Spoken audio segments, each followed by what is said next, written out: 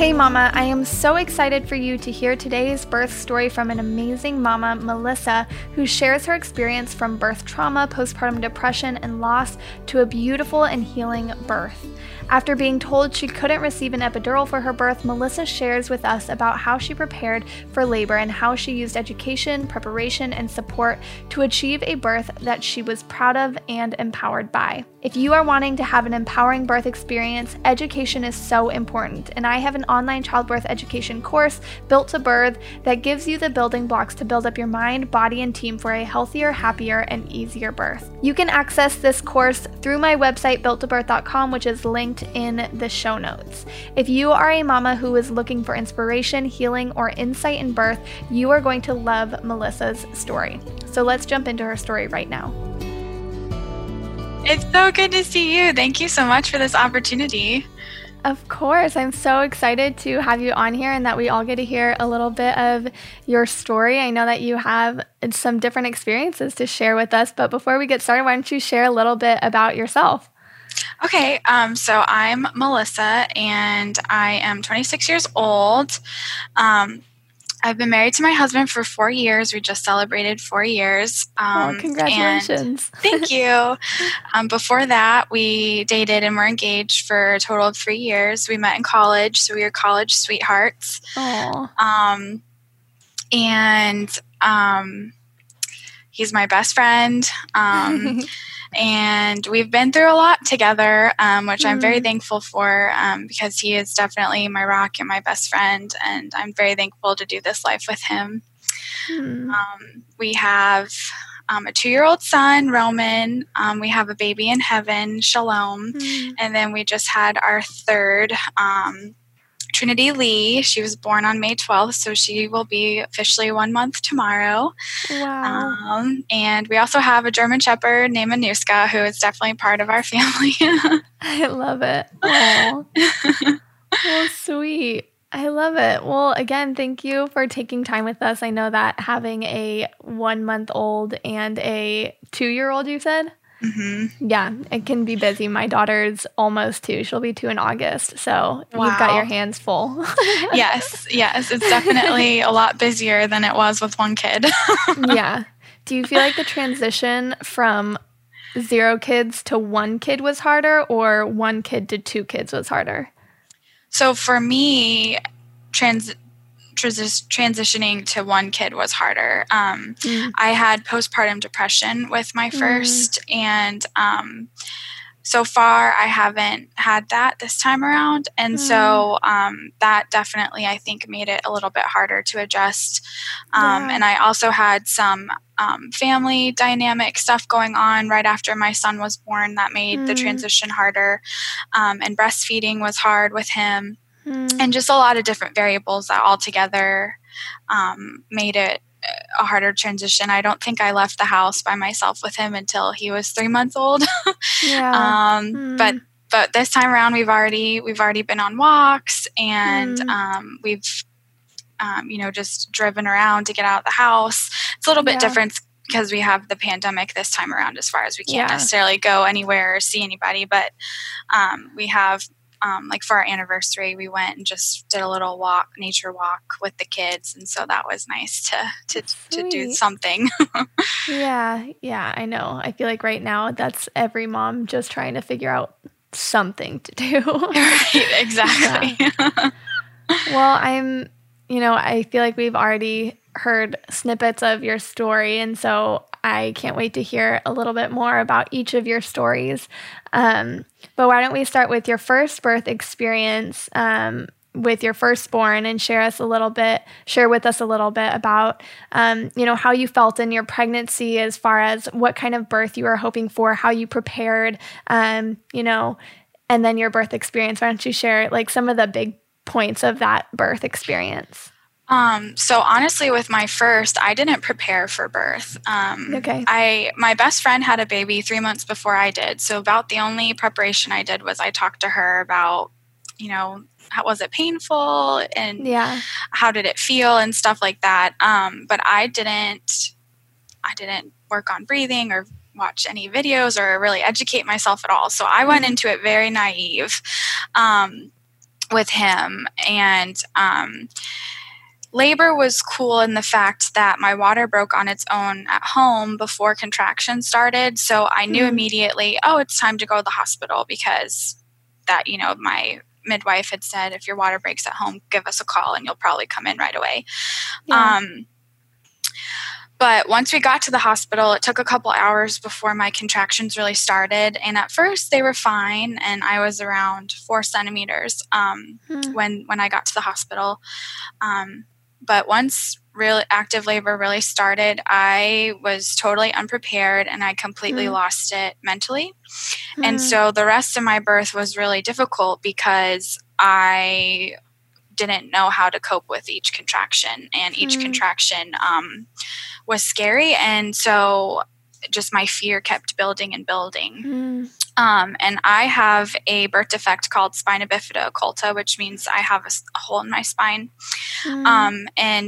And with him, the anesthesiologist was very hesitant to give me an epidural, but because I was not doing well mentally with the pain, they went ahead and gave me an epidural.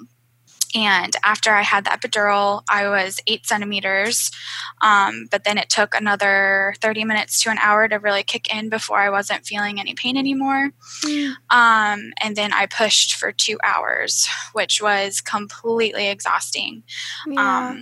And after he was born, we did immediate skin-to-skin, which was amazing. And my favorite part of his birth story is that my husband and I were, saying hi to him and talking to him, and he looked up at both of us, and I was like, oh my goodness, he really does recognize our voices. So that was my favorite part of his birth. But I tore really bad. I had a 3rd-degree tear, and so once the epidural wore off and everything, the pain was just the pain afterwards was very difficult, and it took me a good 8 weeks to recover from that, which also added, I think, to why transitioning from 0 to 1 was the hardest for our family.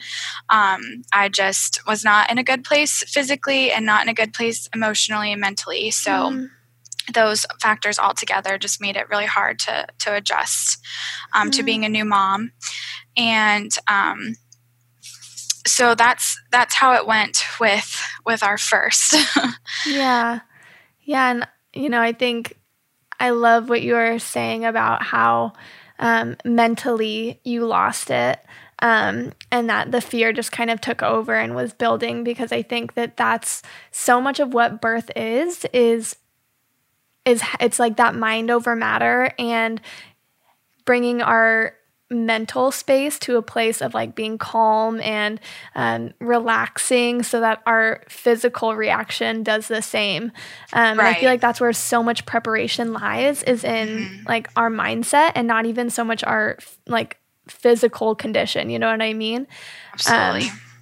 And so I think that's just super powerful, for moms to hear, like, oh wow, it's not like I have to go do 100 push-ups a day and do all these squats, and I don't have to do the perineum massage. It's like a lot of it is mind over matter, and I think that's, really powerful. So thank you for sharing that. And I think we do know that there is a correlation between how a woman feels about her birth experience and how she feels about herself postpartum. And do you feel like that there was a relationship between those things when you were in that kind of season of postpartum, and, not being, just being a little bit more emotionally like unstable, not being yourself? Do you feel like that had correlation with your birth experience?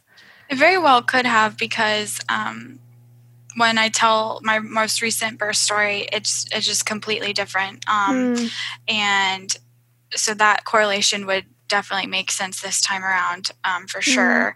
And with my firstborn, I had planned to have a midwife, but it just so happened that the day my water broke, there were no midwives on call, and so I ended up having an OB, and he was great, but he wasn't what I was expecting. And that was definitely a shock. And then, of course, just because I was just naive and I didn't prepare mentally. Physically, just labor was, honestly, it was traumatic for me. Yeah. That's kind of how, that's the word my brain describes it every time.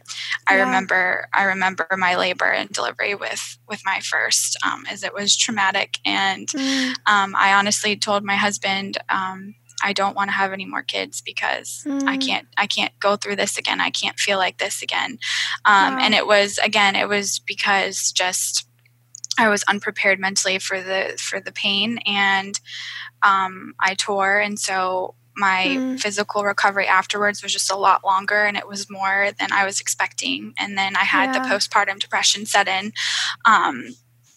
And I didn't have a history of depression prior to my firstborn. And so that was just very, very shocking, because I got into a place that I've never been, and it was really scary. And I'm just very thankful for my husband, because I told him how I was feeling, and he knew exactly what to do. And he said, wow, tomorrow we are calling your doctor, and we are going to get you into counseling, and we're going to take care of you. And his work was phenomenal too, as far as giving him time off so that he could help me with all of that stuff. I've been seeing that same counselor for 2 years now. So that's amazing. I feel like so many stories you hear people being so hesitant about seeing a counselor or a psychiatrist or something. And then once they get started, they're like, oh my gosh, this is the best thing ever. I love this. And they just like, I don't want to ever stop. It's just kind of funny. Like, I feel like that's the general consensus amongst people who do counseling. It's scary at first, and then they end up falling in love with it. For sure. And I think the key is finding a counselor that you really connect with. Because if you don't connect with your counselor, the therapy isn't going to be as helpful. But I'm just super thankful, because the Lord brought the perfect counselor into my life at the perfect time, and I've been seeing her since then. That's amazing. Well, I'm sure that there are moms who are listening to this and who are going to either struggle with postpartum depression, or maybe have struggled with postpartum depression, or maybe are currently struggling. What's some like advice or encouragement you would give to them for being in that season?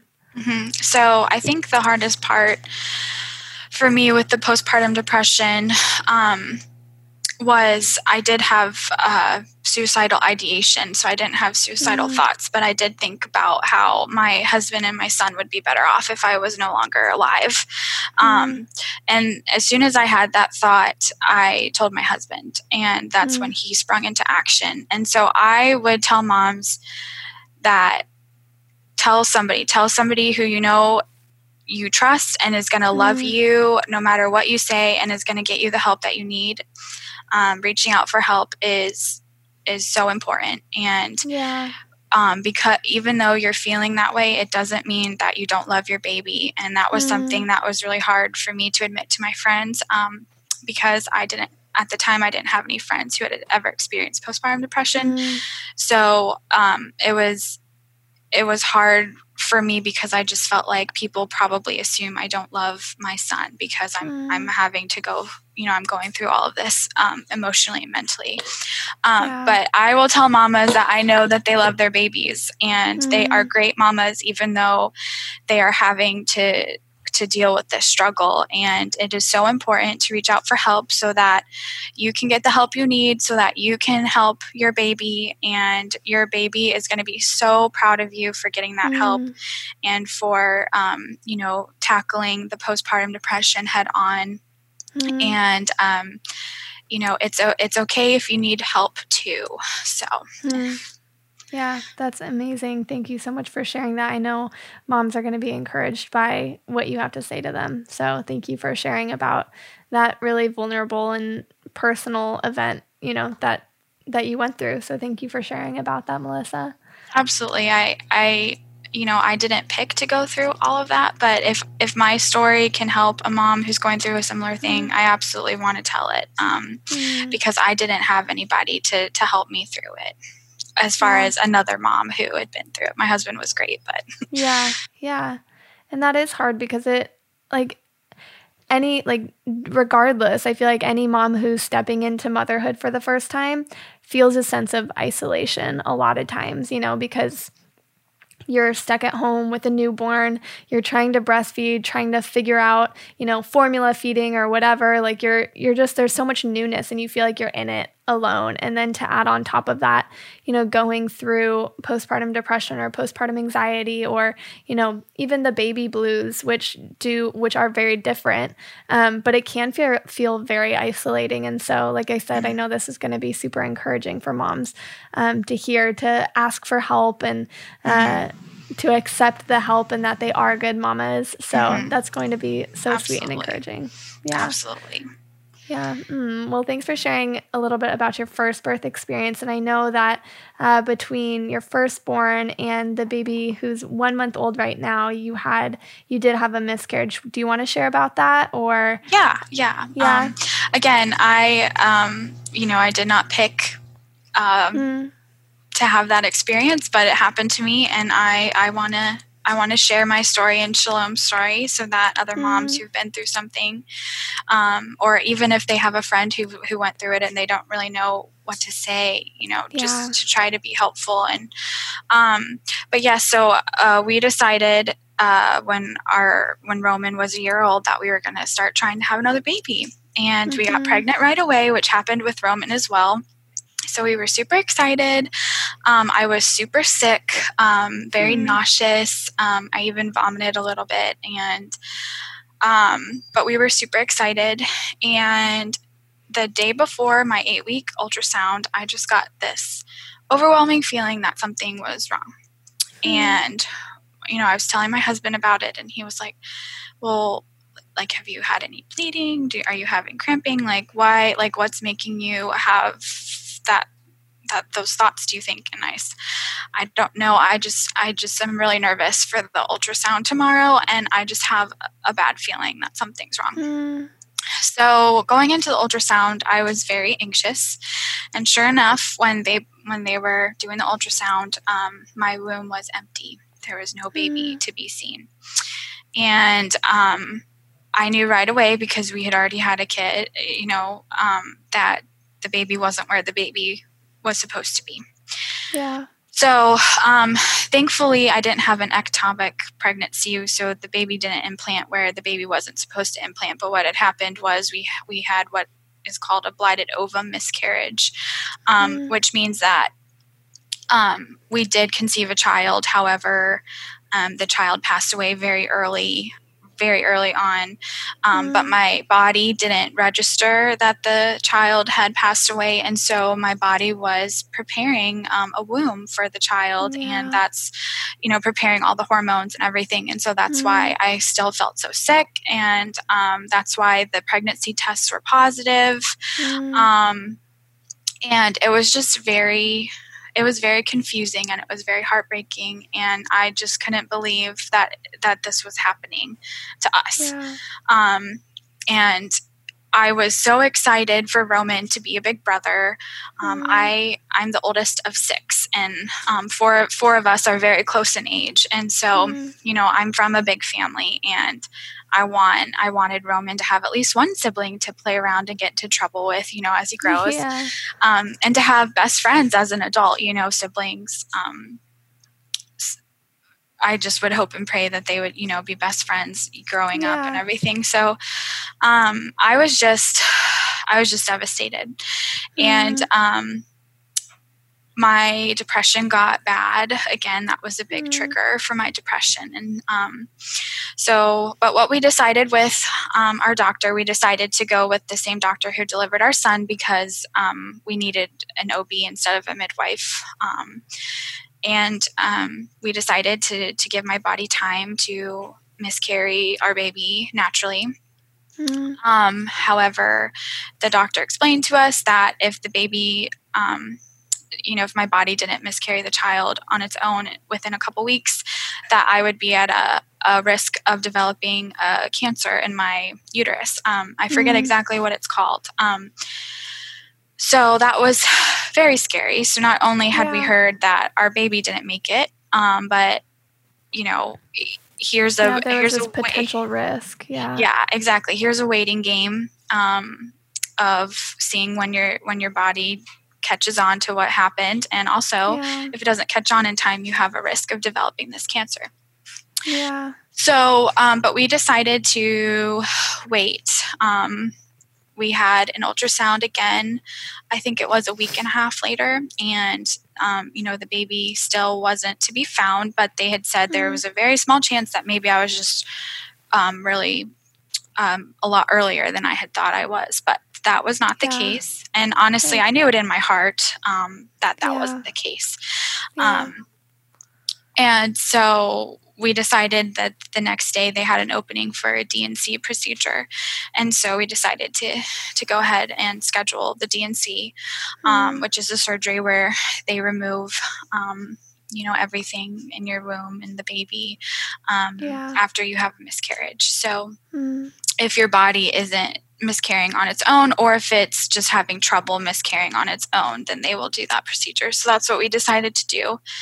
And I lost a liter of blood. And so I had a huge complication from that procedure. And so again, the recovery was a lot more than I thought it was going to be. I couldn't drive, I believe, for a whole month. And I needed, honestly, to be watched for the first week, because I would get dizzy and I would pass out. And so not only did my son need to be taken care of, but I also needed to be taken care of until my body started to restore the blood that I had lost. Yeah. Oh my goodness. I'm so sorry. And again, thank you for sharing that very vulnerable experience. How did you and your husband heal from that experience? And I'm sure there's still some healing that's going on, but how did you guys kind of move on from that? Not that you move on, but what were your next steps after that point? Yes. So I did research on books for women who have miscarried, and we are Christians, and so I specifically wanted books that came from a biblical perspective.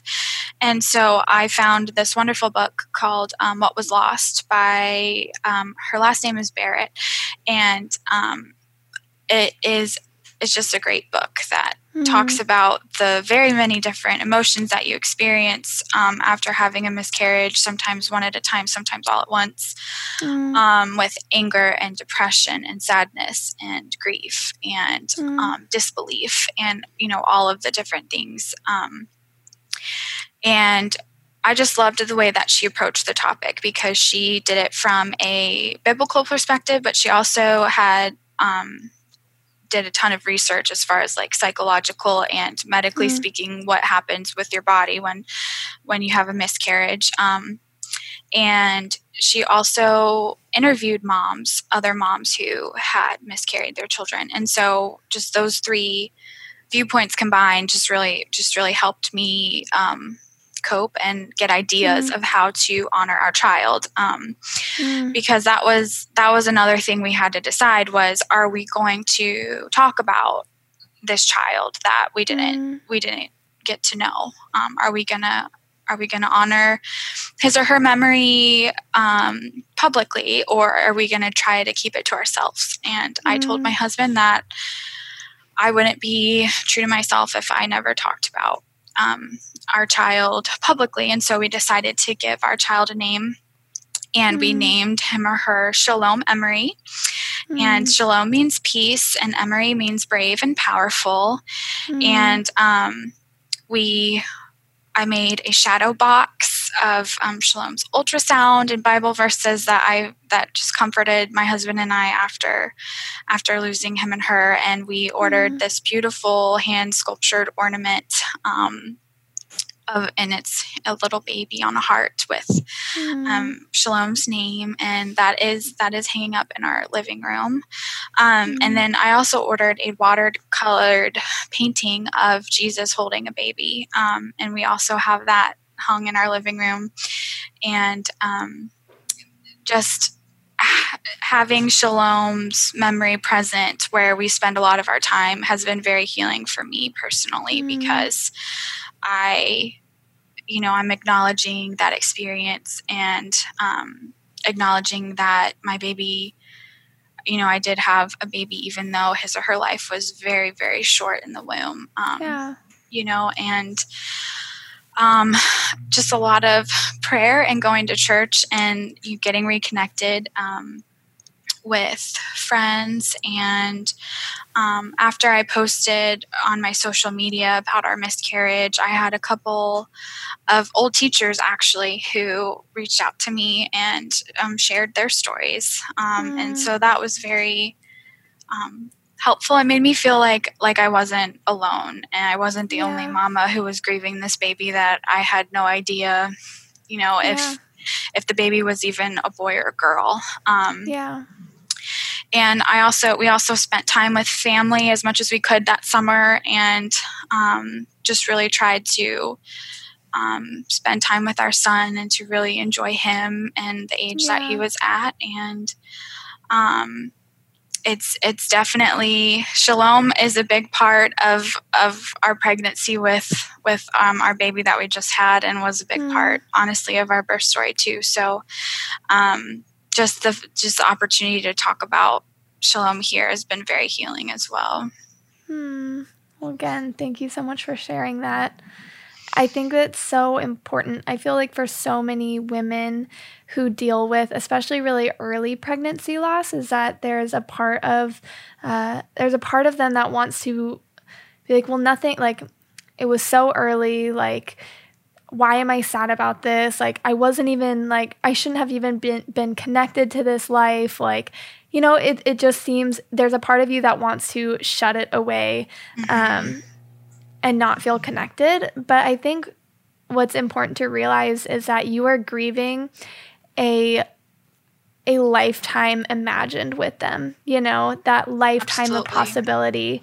And that's what you have lost, and that's what you're having to grieve, that even though it was early on, you loved them as much as when they are going to be 100 as you do on that first day you see that pregnancy test. And so Absolutely. I think that's what's so hard, because it's not like you've seen any physical changes. You don't have that belly yet. You haven't, it's not like you have that physical, tangible thing, but you still have that deep connection. And that's why it is so challenging, but so important to honor that life like you did. And I think that's so special, all the ways that you found to heal and to bring remembrance into that experience with your baby.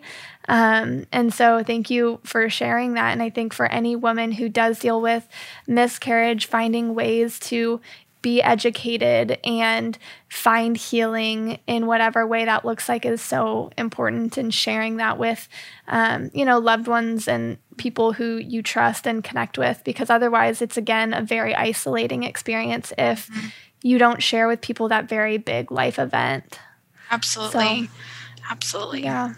Well, thank you again. And, you said that that Shalom's life deeply impacted your birth experience with your newest addition. So I can't wait to hear that story. Why don't we hop into your experience finding out you were pregnant again? I'm sure that was kind of an emotional roller coaster as well. So why don't we start from there? So my husband, we listened to my doctor's recommendation on when he thinks my body would be ready to start trying. And he recommended to wait, 3 cycles once my body started having periods again. So that's what we did. However, after my 3rd cycle, I was just terrified. And I told my husband, I don't know if I can do this again. I am scared. I'm scared to try. I'm scared to give my body another chance to have a baby. Because honestly, one of the biggest things I struggled with after our miscarriage was that I just felt so betrayed by my own body.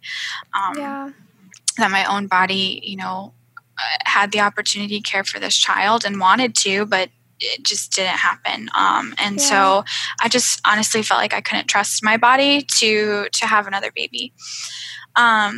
So we had many discussions about living, not out of fear, but living in faith. And, my husband was like, do you want another child? And I was, of course I want another child. And he's like, well, then I think we should start trying. So we started trying, and, right before though, I was doing the dishes, and I, had this vision of 2 children playing in our yard, and one was Roman, and the other, I just knew that child was our child. And after that, I felt a lot of peace, and I didn't feel as scared about trying. So between talking to my husband and having that vision, I thought, okay, all right, I can't live in this fear. And, so we started trying, and we got pregnant right away again, which I know we're very blessed to be able to do that. And so I didn't even tell my husband that I thought I was pregnant. I was kind of having the feeling as it got closer to when my cycle should have started. I was like, I just feel like this might be it. But I was afraid to tell him, and I was afraid to get his hopes up that I had a suspicion that we were pregnant.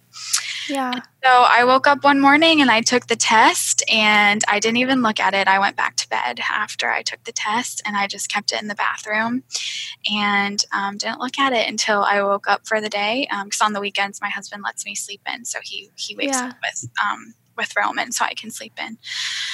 And so when I finally got up for the day, I went into the bathroom, and I looked at the test, and it said positive. And so I brought it out on a washcloth into our living room where my husband was playing with our son. And I said, honey, I need you to look at this. And he was very confused. Like, why are you bringing a washcloth to the living room? And he looked at it, and he went, oh, is that what I think it is? And I was like, yes. And he's like, you didn't even tell me you were going to take a test. I said,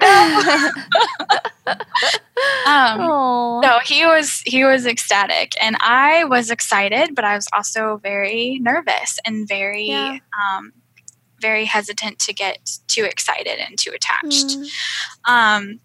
So I took one more a couple days later, and it came back positive. And so I went ahead and, scheduled the appointment and everything. And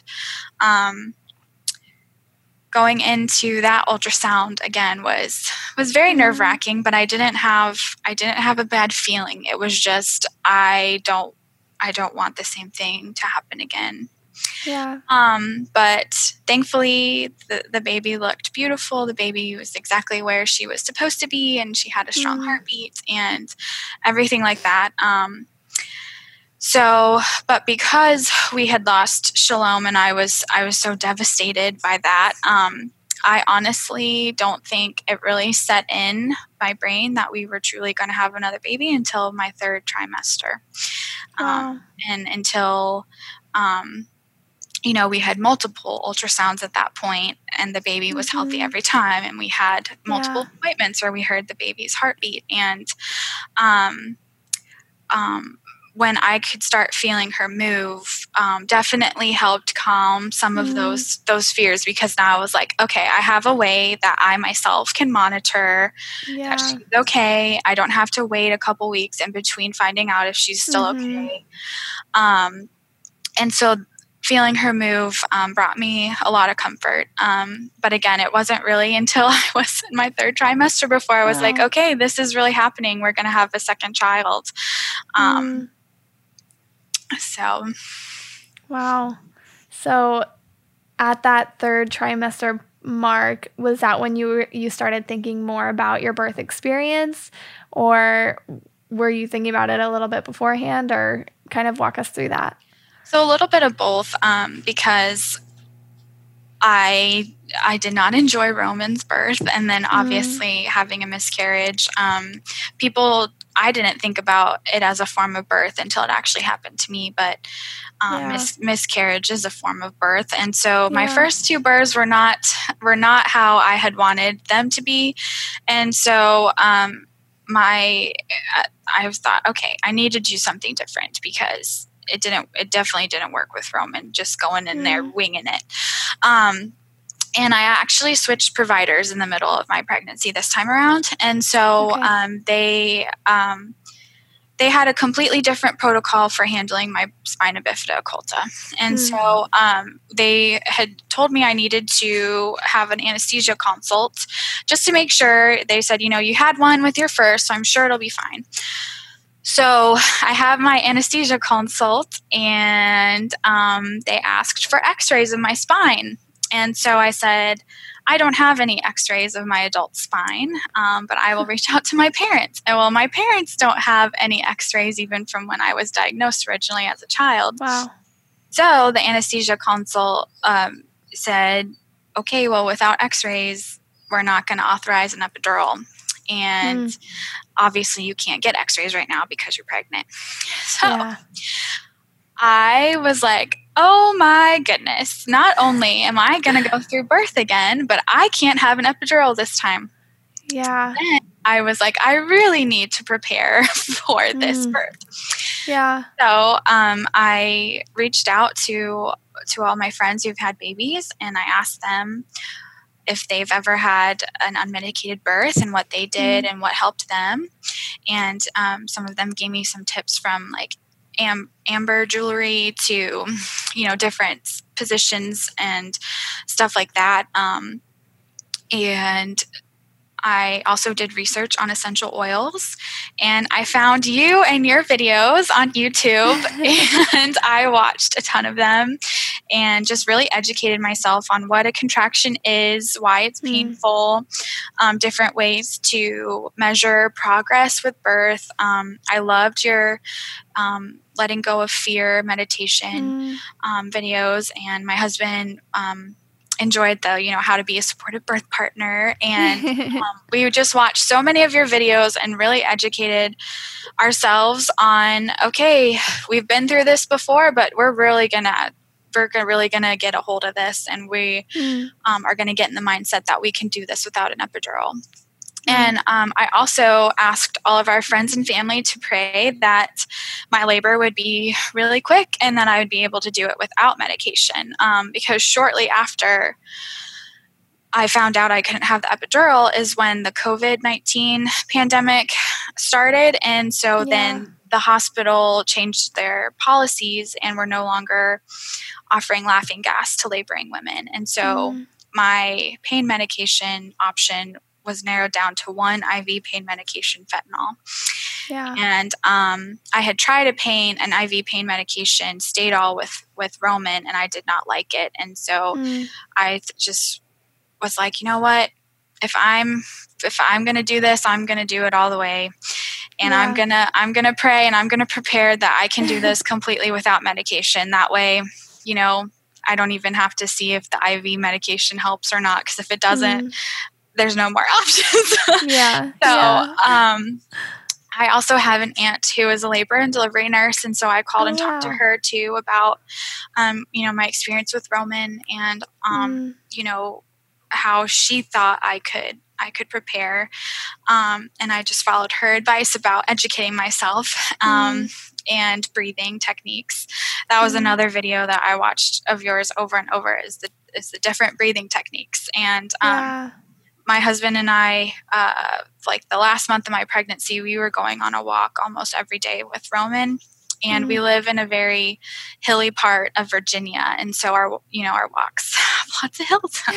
So I would practice my breathing going up those hills. You go, girl. My husband was like, you're doing great and stuff. And, he helped me practice. He would name a breathing technique, and then I would, do it. Great. That's a great idea for practicing. I love it. And it was really cute too, because Roman would, he would practice with us. Yes. That's so cute. Oh my gosh. That's amazing. Yeah. So, and I packed like a separate little essential oil labor bag, with all of the essential oils I wanted to use during labor. And which essential oils did you pack? Oh, I packed a ton. I packed frankincense and lavender and peace and calming and valor and clary sage. I love it. And geranium. So I packed a ton. And I wrote down for my husband all the oils and color coded and gave him directions about, okay, this is the oil I might want to use in this situation, and this is how you apply it and stuff like that. And we went over it beforehand so that he, wouldn't be flustered in the moment. Yeah. So that's how we were prepared this time. So a lot more preparation for this experience than for your first. So with that preparation that you had, share with us like the big parts of your newest birth story. Yes. So about a week before my due date, I woke up in the middle of the night with cramping, and I didn't want to get too excited because I was late with my first, and so I kind of just assumed I'd be late this time around. Tried to go back to sleep, couldn't for a whole hour, and at that point I woke my husband up and was like, hey, I need you to time contractions for me. So he did, and after another hour, we decided to go ahead and call our babysitter to come over, and we called the hospital and everything, and the hospital said, well, with COVID, why don't you give your body another hour, and if you're still having this cramping contraction feeling that are getting closer together, like go ahead and come on in. Well, sure enough, shortly after our babysitter got here, the contraction stopped completely. Oh, no. Completely. And so I was so embarrassed and so angry. I thought this was happening. I was ready. Mentally, I was ready. So I had some false labor about a week before my due date. Well, my due date comes around and, no sign of her coming anytime soon. So at my 40-week appointment, I was 3 centimeters. And so the midwife was like, your body's thinking about going into labor, so I'm going to strip your membranes for you. And 50% of moms go into labor within 48 hours of this. And so I was super excited because, honey, we're having a baby in the next couple days. Yeah. Well, she didn't come. So we started doing, natural stuff at home to try to jumpstart labor. We watched that video of yours. I was just really hoping that I wouldn't make it to 41 weeks because they had said if I do make it to 41 weeks, we'd have to do a non-stress test and an ultrasound and think about induction. And I've had a couple of friends who have been induced, and that was definitely a scary concept for me to think about is being induced. Well, my 41-week mark came along and she wasn't here. So I went in and got all that testing done, and that time I was 4 centimeters. Oh my goodness. Yeah. And the midwife said, your body really is ready. So it might just need some help getting started. So she said, how does tomorrow work for you to come in and have a baby? I said, okay, but does that mean, I'm being induced? And she said, yes, if your baby doesn't come, if your body doesn't start labor before tomorrow morning, you will be induced. She said, however, I think your body is favorable enough that I'd be willing to break your water first and give your body an hour after that to try to catch up that, hey, it's time to have this baby. And then if that doesn't work, well, then we'll start talking about using Pitocin. So I said, okay. So this time I got in the car and told my husband we're actually truly having a baby either today or tomorrow. So we kind of just took the day to really, spend time with Roman. Our last day as a family of 3, and make sure we had everything packed and everything. And going to bed that night was like, okay, am I going to wake up in the middle of the night, or are we going to wake up early in the morning to go into the hospital? So we had to go into the hospital. So we got there around 7:45 and started check-in. And finally because of COVID and everything, I had to be tested for COVID, and that took about an hour to get my results back. And until then, I had to wear a mask, which was a little bit of a surprise. I had thought that they weren't making laboring moms wear a mask. So I was a little bit caught off guard when they said, no, you have to wear a mask until your test comes back. But thankfully my test came back negative, and so I could take my mask off, and I'm very thankful for that because I was getting pretty anxious. That first like it was an hour or 2 hours because they didn't do the test right away.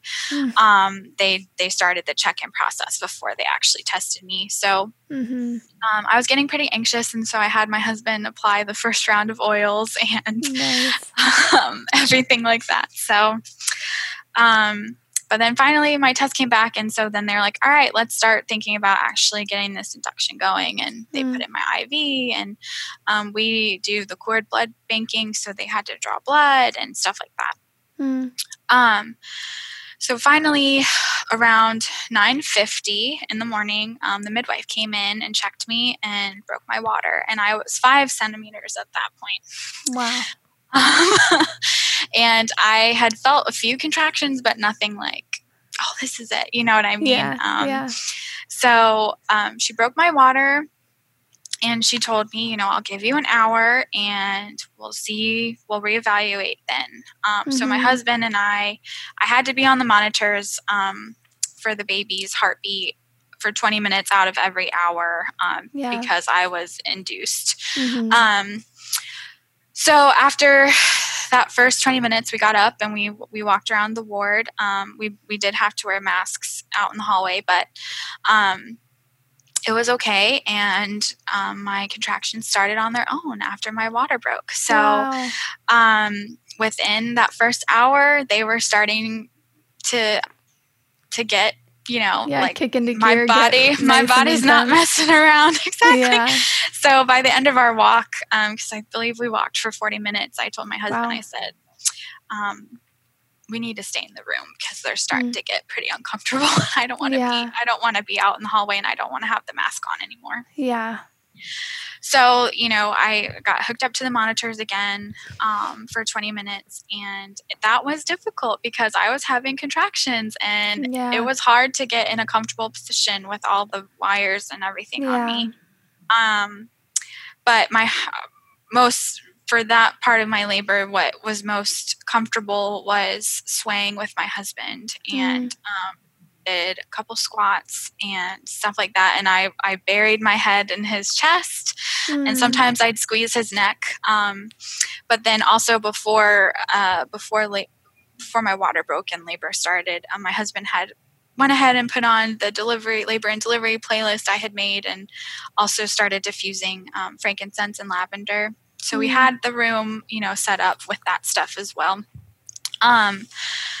So after that, I tried the rocking chair, which I didn't try with Roman, and that felt good. Surprisingly, at first I was kind of like, I don't know, this seems kind of silly, but it felt really good. And that is when I got into the zone. And my contractions were getting closer together, and they were still strong. And I felt very weak in my arms and legs, which was it was a very odd sensation, trying, like, I wanted to be standing because that felt the best, but then I felt so weak. So that was very odd, but that's when the midwife suggested the rocking chair. And so that's what I did. And she brought me some peanut butter crackers and ginger ale to kind of give myself some sustenance. And she drew up the jacuzzi bath for me while I kind of just enjoyed the rocking chair for a little bit, took a little breather. And I got in the zone. So that's kind of when I stopped being verbal. With my husband, very like one word kind of answers and stuff like that. And peanut butter crackers and ginger ale have never tasted so amazing. I believe it. So after a little bit of time in the rocking chair, I got in the bath after it was ready. and we couldn't figure out how to do the jets, the jacuzzi jets. The midwife had already left. So I just sat in the warm water in the jacuzzi tub and held my husband's hand. He sat on the outside of the tub, so he wasn't in the tub with me. But he sat on the outside and held my hand, and he would breathe through the contractions with me. And he was telling me I was doing a good job. And once I was in the tub, that's when I really started to try to like imagine myself like in other places and just try to ride each contraction. And so it helped focusing on some of the lyrics of the songs that were playing in the background. It helped to focus on my husband's breathing when he was breathing with me. It helped to envision Trinity Lee being born and finally holding a child in my arms after everything that had happened with our family. And so, but after the first 20 minutes, the labor and delivery nurse came in and checked on us, and she was like, "Why aren't the jacuzzi jets on?" And we were like, we couldn't figure them out. And so she turned the jets on for us. So I had another 20 minutes in the tub with the jets. Okay. And that felt amazing, but that was also the hardest part of my labor was those 20 minutes because my contractions quickly went from being really, really strong and a little bit apart to very, very strong and very close together. Yeah. And there were a few contractions where I was starting to kind of like, not scream, but just kind of like moan and like kind of thrash around because I just, was not doing the best job of breathing through those ones. And my husband would just very gently, remind me to breathe and that I was doing great and that our baby girl was almost here. And so that helped. His encouragement helped a lot. I'm sure. And squeezing his hand a ton helped. And towards the end, not only would I squeeze his hand, but I'd like squeeze it and like shake it. Like whatever you got to do. Yes. So they had told us that when the jets went off, it was time to go back on the monitors. Well, I was, my contractions were very, very strong and very close together. And I was like, there's no way I can just like sit or lay for 20 minutes on the monitors.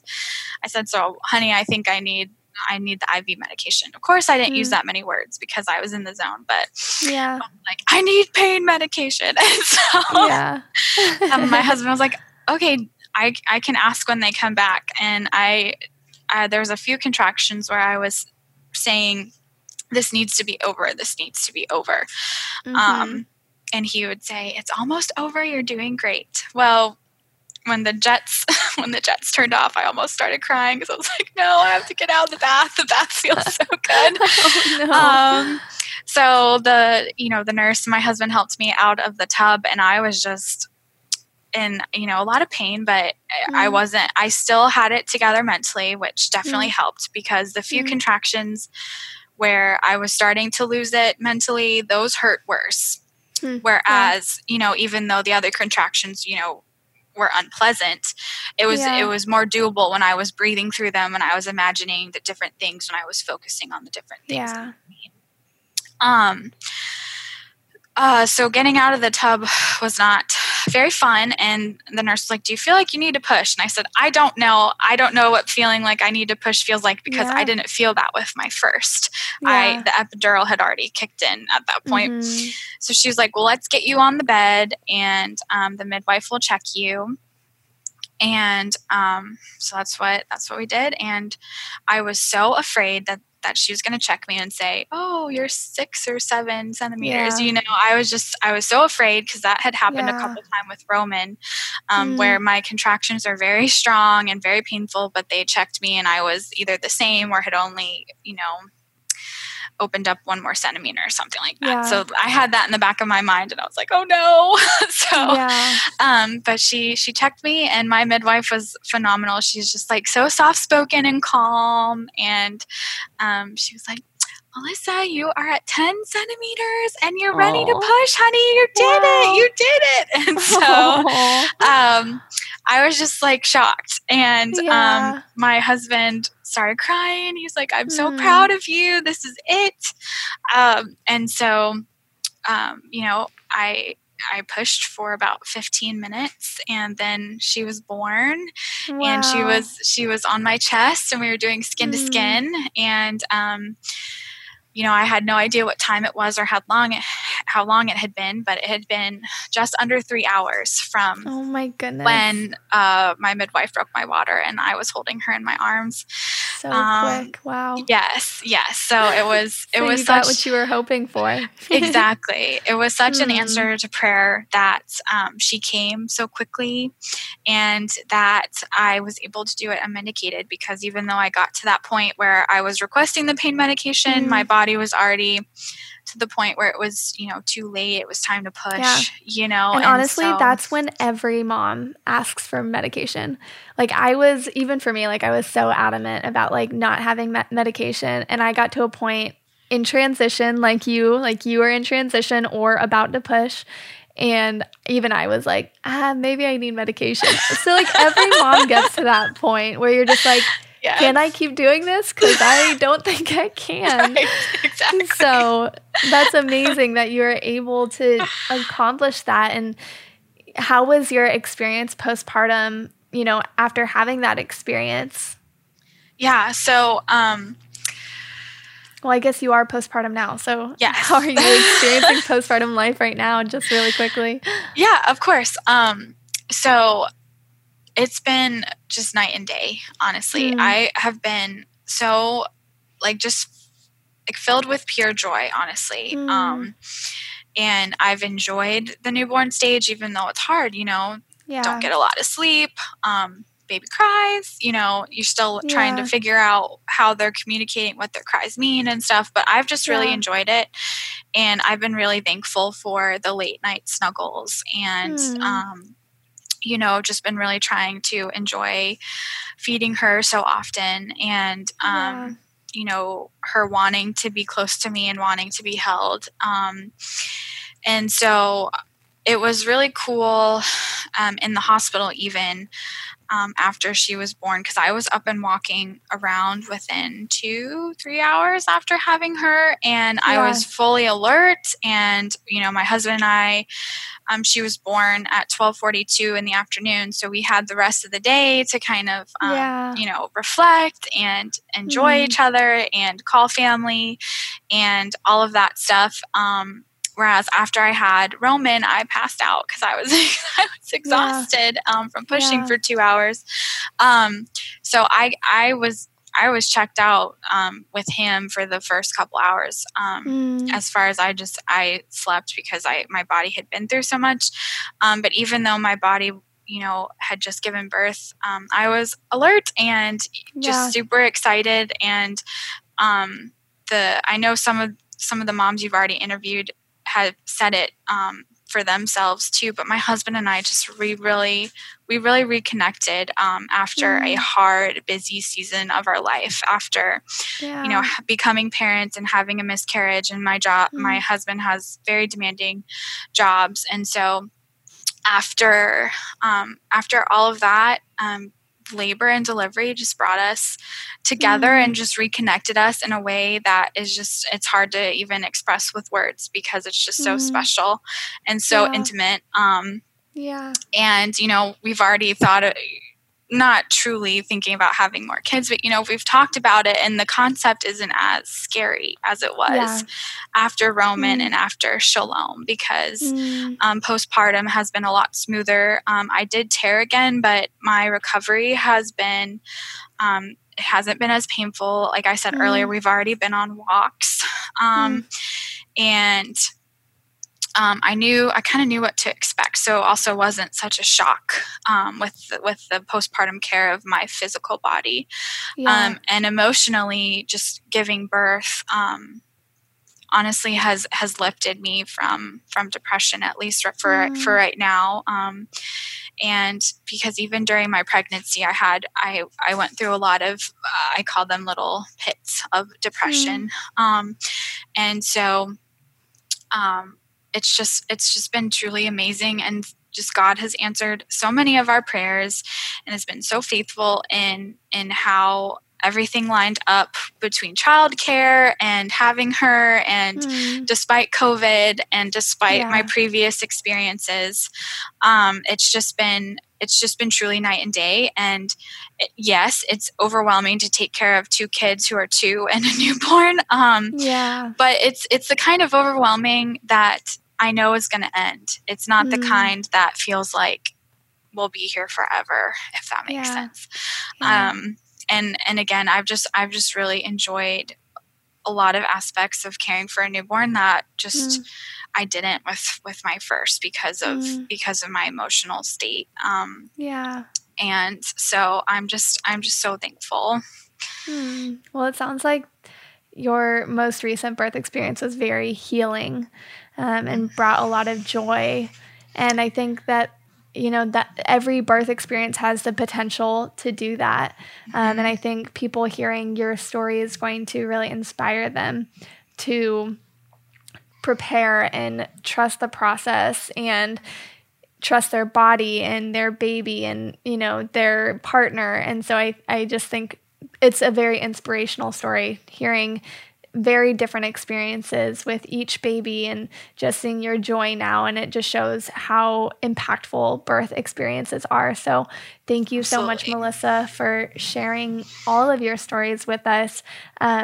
Before we end our call, what's one thing that you would share with mamas in general, not necessarily about one thing, but what's one thing that if you could tell every single mama, what would it be? That it is possible to have a positive birth experience, even if your previous experiences have made you believe otherwise. And like, I love how you said that it's been healing, because that's the perfect way to describe, having our baby girl. It just going in prepared.